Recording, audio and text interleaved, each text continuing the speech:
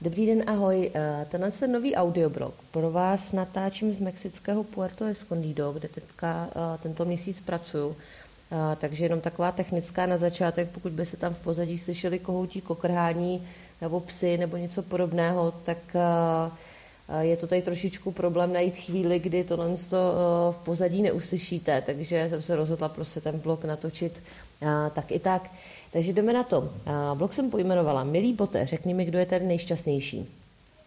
Když si představíte robota montujícího auto, robota třídícího okurky podle tvaru, robota místo prodavačky v Tesku, roboty řidiče, roboty pracující v nějakých továrnách v podmínkách, které jsou obtížné pro lidi, horko, zima, špatný vzduch, tak to nás, myslím, už jako nikoho nepřekvapuje.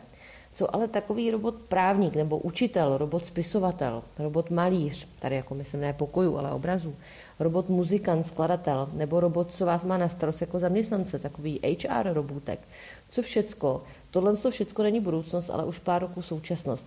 A když se mrknete do té textové verze tohohle z toho blogu, tak tam najdete hned v úvodu spoustu odkazů právě už na nějaké video ukázky, jak tohle vlastně v reálu vypadá. Určitě jako téma vylepšovat dál algoritmy neuronových sítě, které vylepšují už sami sebe, to problém není. Z mýho pohledu je otázka, jak se s tím jako lidi vyrovnáme. Na co všecko časem jako budeme chtít rezignovat a co si necháme jako to naše lidské. Protože mě teda na přelomu roku nějak tak otravovaly všechny motivační e-maily, články, blogy lidí kolem osobního rozvoje, tak jsem tak nějak sama antisalesově trošičku rezignovala na něco podobného. I když bych asi možná do tohle schématu dobře zapadla, možná prodala pár svých produktů nebo služeb, ale tak jsem si prostě místo toho trochu opožděně připravila tenhle takový trochu rozjímavý blok o naší budoucnosti ruku v ruce s roboty. Já samozřejmě nejsem žádný programátor, ani datový analytik, takže moje úvaha jde spíš směrem, jak se na ten obor koukám s obdivem, trochu i strachem z neznámého, jako profík, který pomáhá lidem se svým profesním osobním rozvojem. V říjnu minulého roku jsem měla na akci Top Vision Training and Development Forum workshopy na téma osobní značky zaměstnanců a práce s diářem, který se k tomu dá používat. Bavili jsme se o tom, proč by každý jednotlivec měl přijmout zodpovědnost za rozvoj sebe samého, pracovat sám na sobě ve spolupráci s HR a ne prostě jenom pasivně tak nějak automaticky očekávat, co mu HR jako zaměstnanci naservíruje a on to pak prostě někdy tak trošku pasivně zkonzumuje. Jako v době, kdy firmy bojují o pozornost šikovných lidí, možná trochu odvážná myšlenka, jestli to nebude trošku kontraproduktivní, chtít po lidech vlastně něco víc než samostatnou práci, nějakým způsobem se zamyslet nad sebou. Zvlášť, když ostatní firmy se mohou někde ve svých prezentacích, zvlášť směrem k nadaným absolventům, přetrhnout nabízeným fotbálků, kafe zadára a podobných, jako nechci říkat blbostí, ale nice to have věcí služeb. Je teďka trošku móda říkat, co všecko budeš moc a co ti dáme, co ti umožníme. A já proti tomu najednou jako říkám, že práce na osobní značce je prostě vaše. Tu za vás nikdo neudělá, neodmaká ani HR. Není to vaše povinnost, ale něco, co za vás prostě nikdo jiný nemůže vyřešit. A je potřeba do toho dát kus vaší energie. Není to o tom se tak nějak jako na sílu prodávat, ale vlastně se snažit porozumět sám sobě. Odkud kam jdu, co mi dělá radost, v čem jsem šikovný a jaký potenciál mohu rozvíjet. Jednu z diskuzí pak vlastně v rámci téhle akce dost rozvířil jeden pán, který prostě to uvedl ve smyslu celá psychologie je blbost, pavěda postavená na chybných premisách a špatné metodologii většiny výzkumů. A to negativně ovlivňuje i HR. A já si myslím, říkal ten pán, že je čas přejít na komplet automatizaci a prostě doladit kvalitní algoritmy a udělat prostě s HR víc IT. Takhle teda nějak mi to utkvělo v paměti, možná už to interpretuji lehce zkresleně, ale sdělení bylo prostě hodně antičlověčí a pro robotické. Dlouho jsem nad tím přemýšlela a jak vidíte, jako hlodá mi to v hlavě už přes 3 měsíce. A tak jsem si říkala, že si k tomu najdu víc info a zkusím si díky tomuhle blogu vlastně k tomuto tématu trošku uspořádat myšlenky, které jsou často dost protichůdné. Teďka to, co se jako mě odehrávalo v hlavě. S čím asi nelze polemizovat, je prostě to, že pokrok nezastavíš. Takže i když moje první reakce v mé hlavě byla negace, jasně, prostě klasický obranný mechanismus popření, je jasné, že rozbíjení strojů, co nám berou práci, už máme snad historicky za sebou a řekněme si upřímně, prostě za A bylo to na prd a za B práce je tak i furt dost, i když ve srovnání s dobou průmyslové revoluce prostě o dost jiné. Když se díváme do historie automatizace, proč vlastně lidé stroje odjakživa stále více zdokonalují, tak si pravděpodobně odpovíme, že hlavní motivací bylo v minulosti prostě ulehčení práce. Neboli, jak říká můj kolega Pavel, motorem pokroku je prostě lenost.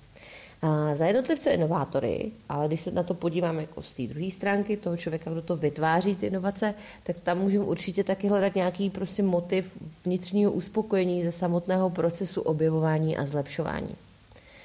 Hlubší, širší poznání nás posunulo určitě jako bezesporu v oblastech zdraví, vyšší naděje do žití, střední délka života, dostupnost potravin v mnoha částech světa bez ohledu na sezónnost a tak dále. Tohle se bez diskuze, mě ale osobně zajímá náš svět práce a způsob, jak se živíme, a to zejména v zemích takzvaného prvního a druhého světa. Čili že v úvozovkách těch vyspělejších. Jako OK, tady v těchto zemích už nepracujeme z pravidla od svítání do soumraku 7-12-365. Máme volné víkendy, aspoň teoreticky, takže jako jo, nějaký pokrok tam bude. Ale na druhou stranu, jako co desítky až stovky e-mailů denně, co přes časy, včetně víkendů, které jsou pro mnoho lidí prostě povinně volitelné, abychom ten objem práce vůbec stihli. Místo bolavých zád mně přijde, že prostě od lopaty máme teďka bolavý záda od hrbení se u kompu. Proč je i veškerý technický pokrok stále 4hodinový pracovní den nebo 4hodinový pracovní týden spíš vzdáleným ideálem pár lidí, než realitou většiny? Jako já osobně se fakt nebojím, že nám roboti seberou pracovní místa a my nebudeme mít co dělat. Na tohle téma najdete spoustu článků a videí a já jsem pro vás vybrala a v té textové verzi můžete najít odkaz na tohle video, jedno TEDx video na téma Why we will never run out of the jobs od Tima O'Reilly. Vzniknou stovky dalších nových pozic, prostě už třeba xkrát omílání řidiči dronů, manažeři počasí, chirurgové se specializací na rozšířenou augmentovanou paměť, vertikální farmáři, well-being, konzultanti pro seniory a další. Otázku, kterou si teda stále pokládám, je, jestli je náš život v práci opravdu o tolik snazší a tím lepší, respektive šťastnější. Jako opět, pomím základní témata, že neumíráme plošně na mor a hledám spíš otázky odpovědi v pracovní sféře. To znamená, řeším ty 3 horní levely Maslowovy pyramidy potřeb. Mně osobně technologie umožňují už skoro teď vlastně 2 roky, 2 kvartály ročně pracovat z Latinské Ameriky, za což jsem fakt jako úplně mega ráda. A na druhou stranu nevidím, že by naše euroamerická společnost byla nějak oproti té zdejší extra víc jako spokojená díky všemu technologickému pokroku, který máme. A netvrdím teda, že to je jako i naopak. Zdejší velká města mají podobný rytmus a způsob života jako v Evropě, včetně třeba hipster čtvrtí. Nicméně venkov je fakt jako o poznání, pomalejší a také o dost chudší. Co teda pozoruju? Spousta těch lidí z Evropy, Ameriky, dalších zemí podobného stylu, standardu života, často paradoxně prchá v uvozovkách právě kvůli klidnějšímu životu do takzvaných zemí třetího světa. A naopak spousta chytrých a ambiciozních lidí z těchto zemí naopak zase směřuje za prací k nám do zemí prvního, druhého světa, aby se prostě mohli lépe, jinak nebo rychleji realizovat. A jako je to tak asi, že to je nějaký naše lidský prokletí, že skoro každý klasicky touží po tom, co nemá. No, tady jsem se dostala kruhem trošku zpět, takže když zagooglíte na téma štěstí, najdete různé studie, které sestavují žebříčky toho, co nás dělá šťastnými. Jedna studie uvádí například pořadí podle oblíbenosti, co nás dělá šťastnými: sex, alkohol, dobrovolnictví, péče o děti, hudba, čas s přáteli nebo záliby. Další studie to třeba uváděla v tomhle pořadí. Na prvním místě děti, partner, práce, která nás baví, fyzická aktivita, která nám dělá radost a tak dále. Jenže tady samozřejmě záleží na metodice výzkumu, takže prostě většinou to jsou nějaké jenom anketky, takže prostě můžete najít x článků s x různými výsledky. Podle mýho názoru je na téma štěstí asi největší expert Mihai Csikszentmihalyi. Konečně jsem se naučila nějak tak podle jako Google vyslovovat jeho jméno. Je to americký psycholog s maďarskými kořeny, jehož teda jméno fakt dělá asi jako problém všem. ale co si všichni zapamatujou, tak je to, že je autor jedné z nejuznávanějších knih na tohle téma vůbec, která se jmenuje Flow. A zase v textové verzi blogu najdete odkazy přímo na ty knížky, jak v češtině, v angličtině. A i v češtině vlastně vznikla pod tímhle názvem, nepřekládá se to. Už přes 40 let ten člověk zkoumá prostě pouze tohle téma z různých úhlů pohledu. A myslím, že hodně lidí z oblasti osobního rozvoje zná právě jeho graf popisující to, kdy lidi univerzálně napříč kulturami, profesemi, věkem, vzděláním a materiálním zázemím dosahují pocitu štěstí.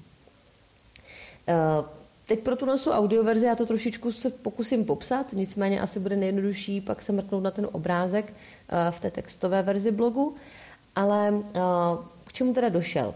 Na vzorku fakt jako tisíce lidí došel jeho tým k tomu, že je to právě v okamžiku, kdy jsme šťastní, kdy během vlastně naší aktivity, jakékoliv, dosáhneme bodu, kdy při té aktivitě používáme maximum stávajících znalostí a dovedností, ale máme prostor se ještě o kousek posouvat. Je před námi prostě v dohledu výzva, na kterou je reálné, že si šáhneme. Takže máme chuť prostě dál tvořit, vyvíjet, psát, malovat, trénovat, vyrábět, pracovat s lidmi, cokoliv. A u toho procesu a v tomto stavu vlastně zapomínáme většinou na čas a na to, jestli nás třeba prostě bolí za krkem. To je vlastně to, jak vlastně on pracuje s tím pojmem flow. Takže příklady. Pokud mám za sebou třeba týdenní kurz kódování, jsem na ose skills blíž k nule, to znamená, mám malé dovednosti, ale dám si za cíl, to je vlastně ta druhá osa, challenge, hned naprogramovat třeba další nový Facebook, tak samozřejmě poměr mých dovedností versus obří výzva mi přinese spíš pravděpodobně depresi než radost a štěstí. A tohle se fakt jako můžete aplikovat na sport, na umění, na právo, na řemeslo, vědu, práci s lidmi, cokoliv. A ten vyrovnaný stav samozřejmě musí panovat na obou těch osách. Jo? Takže obráceně, pokud mám obrovské množství dovedností, třeba jsem postavila už 5 dokonalých domů, dřevostaveb, nějakých ekologických. A teďka jako soused po mně chce, abych mu stloukla krmítko pro ptáky, což je teda fakt jako challenge, ta výzva strašně nízká, že jo, oproti reálným domům, tak asi jako při stloukání té budky taky asi úplně nezažiju exaktický pocit štěstí. No a teď jako zpátky k robotům, jak vlastně tohle souvisí, jak jsem o tom přemýšlela. Lidi prostě budou samozřejmě přirozeně stále technikou zdokonalovat. A dovedu si představit, určitě, jako stopro, že tohle jste vizionáři a super technicky nadaný lidé u toho fakt zažívají právě tohle popsaný flow. Napadá mě ale jako vlastně otázka, zda a kdy to flow zažíváme, anebo budeme zažívat i my, jako koncoví uživatelé těch výše zmiňovaných technologií. A já osobně to beru tak, že prostě jen dostáváme lepší lopatu, jo? Ať to byl dřív opravdu reálný nástroj a teď to je nějaká aplikace. Ale tak to je prostě lopata. A pokud my sami neumíme říct, jak tu lopatu jako chceme využívat optimálně, aby nám přinášela pocit štěstí, tak se ptám, prostě kam a proč v tom vývoji pádíme takovou šílenou rychlostí. Nastávají pak samozřejmě takové paradoxy, které asi dobře znáte, prostě když, mám na sobě chytrý hodinky, v budoucnosti spíš asi něco pod kůží nebo v nějakých sítnici, prostě někde zabudovaný v těle, abych zjistila třeba, jako zda dobře nespím, jo, nebo spím. Zase mi dobře dýchá. Jako bez týž hodinek mám pocit, že třeba můj trénink nemůže být kvalitní. Nebo se kouknu ráno na mobil, na teplotu místo, abych otevřela okno. Nebo se zeptám se Siri, co mám dneska jíst, když se rozhodla držet dietu.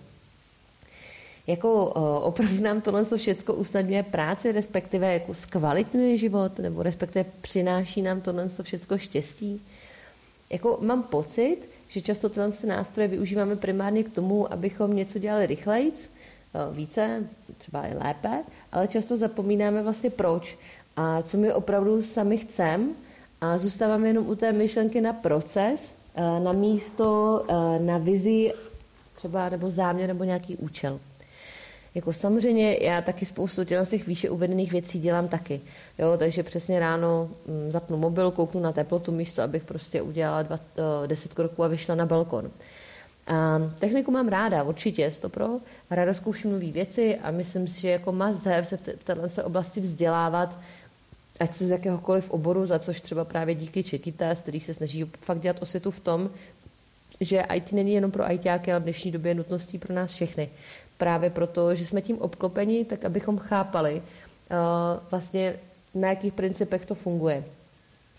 Na druhou stranu, když jsem jako zkoušela jednu apku na plnění cílů, fakt taková docela hezky udělaná jako graficky seberozvojová aplikace s názvem Fabulous.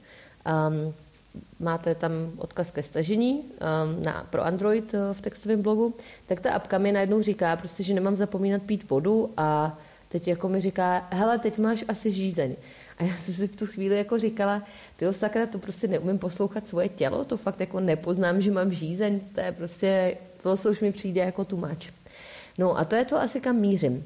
A jako moje otázka je, chceme se fakt vzdávat schopnosti, jako já vím, že ne vždycky úplně dokonalé, ale rozhodně trénovatelné, poslouchat svoje tělo a svoji intuici, rozvíjet vlastně intuici, svoji kreativitu.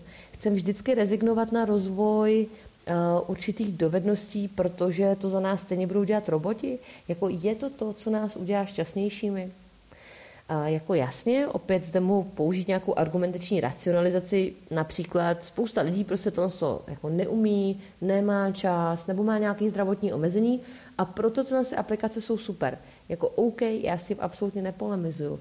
Já si jenom myslím, že je prostě dobrý si pokládat paralelně s tím vývojem technologií právě i tyhle otázky.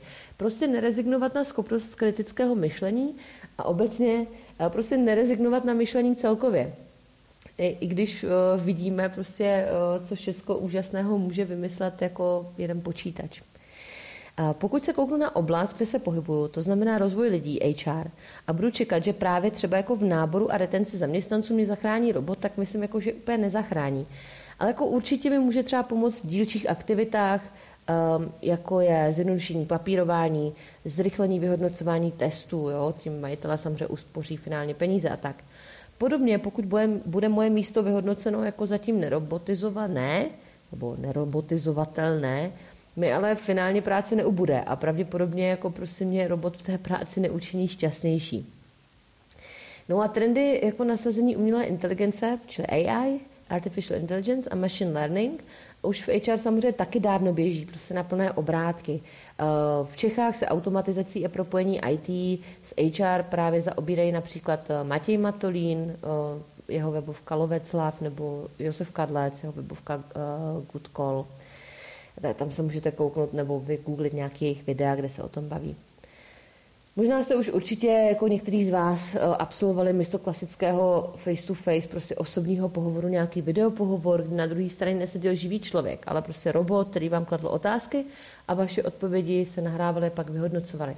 Nebo třeba jste už možná byli podrobeni testování ještě před takovým pohovorem, aniž byste to věděli.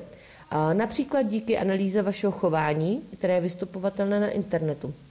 Díky textové analýze, nově zaměřené třeba také právě na nestrukturovaná data z těch sociálních sítí, hodně typicky, díky analýze jazyka, například za využití některých OpenNLP knihoven nebo analýzy sentimentu.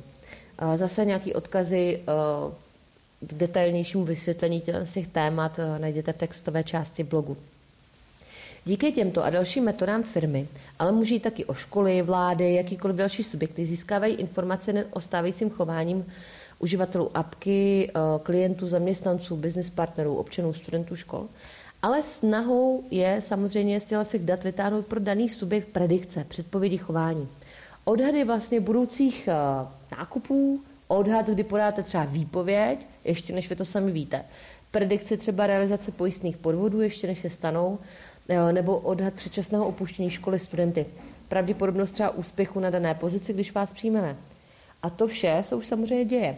Například předpovědi předčasně ukončeného studia vlastně soukromých univerzit byly založeny na sledování poměrně jako jednoduchých různých proměnných chování studentů, zahrnujících například počet kopírovaných papírů, návštěvy školní jídelny, e-mailovou komunikaci ze školy, hospodářskou úroveň v regionech, odkud pochází ten student a tak dále.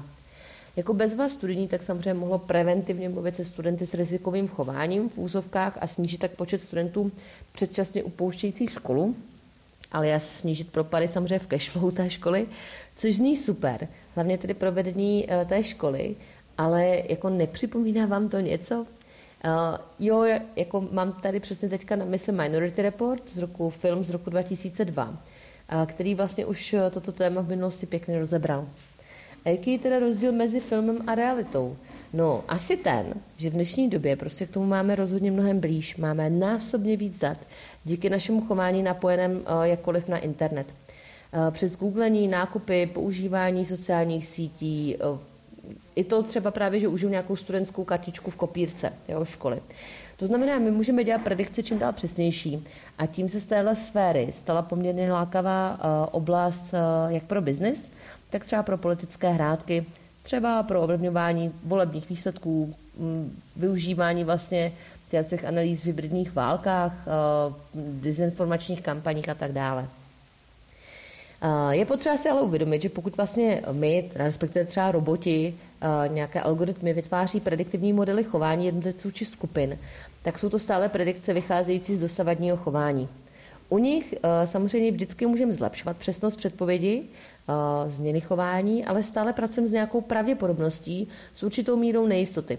Jako nechci fakty úplně zabrušovat do toho matematického tématu, protože od mých státnic ze statistiky už uplynulo fakt hodně času. Tak bych se z nějaké téhle technické polemiky asi těžko vybrušovala, ale opět to hodím spíš do roviny osobního rozvoje. Takže já si kladu 2 otázky. První je,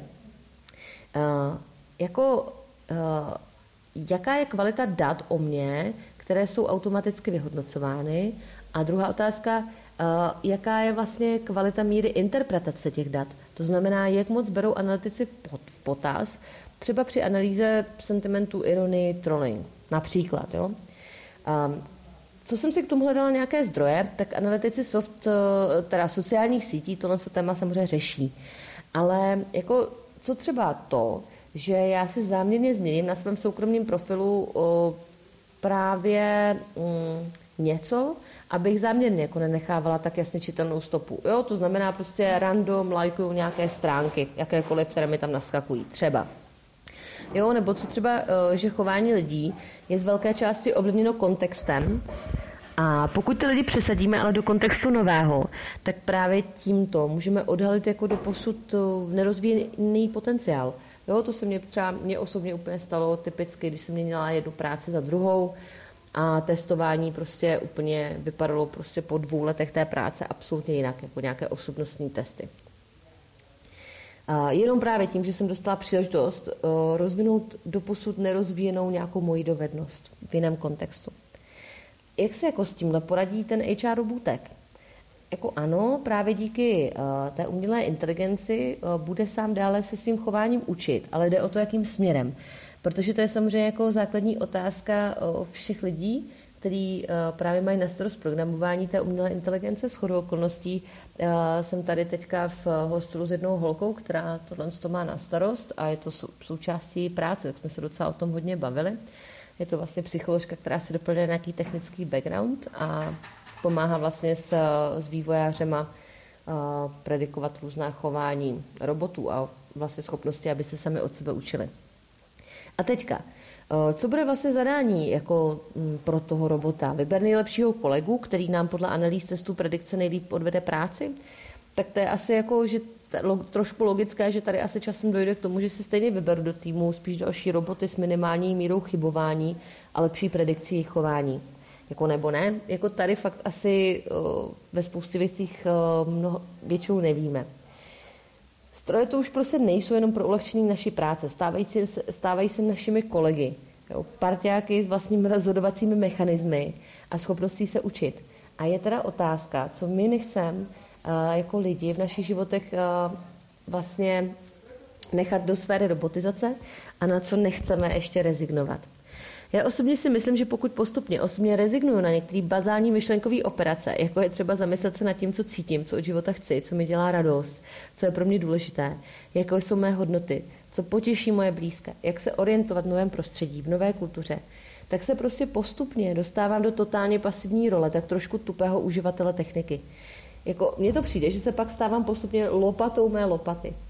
A ovládat pasivní nemyslící dav, no tak to je samozřejmě lákavé pro jakékoliv extremistu.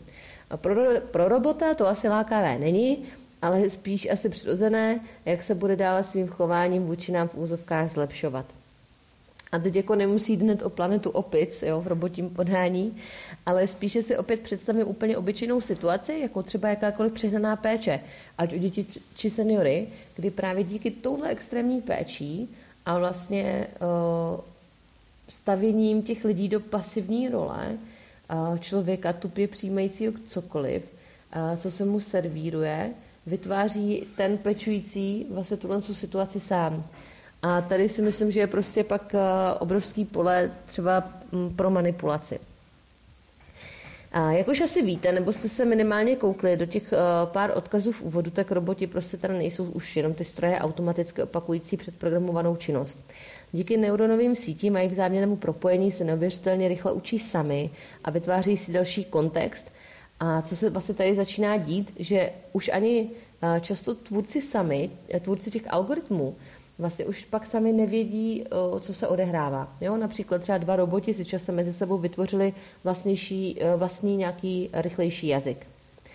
A roboti už umí prostě věci, které jsme se taky domnívali dlouho, že jsou jenom naše. Jo? Takže třeba právě určitá forma, ne každá forma kreativního tvoření, ale určitá forma kreativního tvoření, třeba umění a nabírání, třeba schopnost nabírat, vyhazovat ty správné zaměstnance.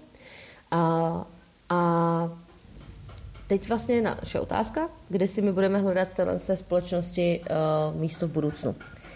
A i proto si právě myslím, že není dobrý rezignovat na to vlastní myšlení a schopnost kriticky analyzovat situace a informace v mém okolí, naslouchat své tělo, schopnost přemýšlet, co nás baví, kam v životě chcem směřovat, schopnost naslouchat ostatním, trávit čas venku, trávit čas s lidmi, který mi dávají dobrou energii. Učit se nové věci, zkoušet hledat vlastně to naše flow, o kterým vlastně psal ten Mihaj, a hledat to, co nám dělá radost. Tohle prostě za nás žádný test, nebo v lepším případě se robot, když to pojmenujeme jinak, neudělá. Nebo jako udělá a možná si tím právě my dáváme tak trošku klapky na oči a přijímáme to jako fakt a zbavujeme se sami sebe dobrovolně možnosti objevování nových obzorů a hledáním právě toho, co nás v životě činí šťastnými. Podporovat lidi v kritickém myšlení, náhledu na sebe, svoji situaci a svět kolem nás jsem si na začátku, když jsem šla na volnou nohu jako kariérový coach, dala jako svoji misi, vizi. A fakt mě těší stále naplňovat. Tady prostě já mám to svoje flow. Jo, ať nástroj, které tvořím pro děcka i dospělé, tak třeba diskuzí na workshopech či konzultacích. Takže se uvidí, jak moc velká challenge tohle třeba i do budoucna pro mě bude v mé práci a jak pro mě osobně v mém životě, tak právě při práci s mými klienty.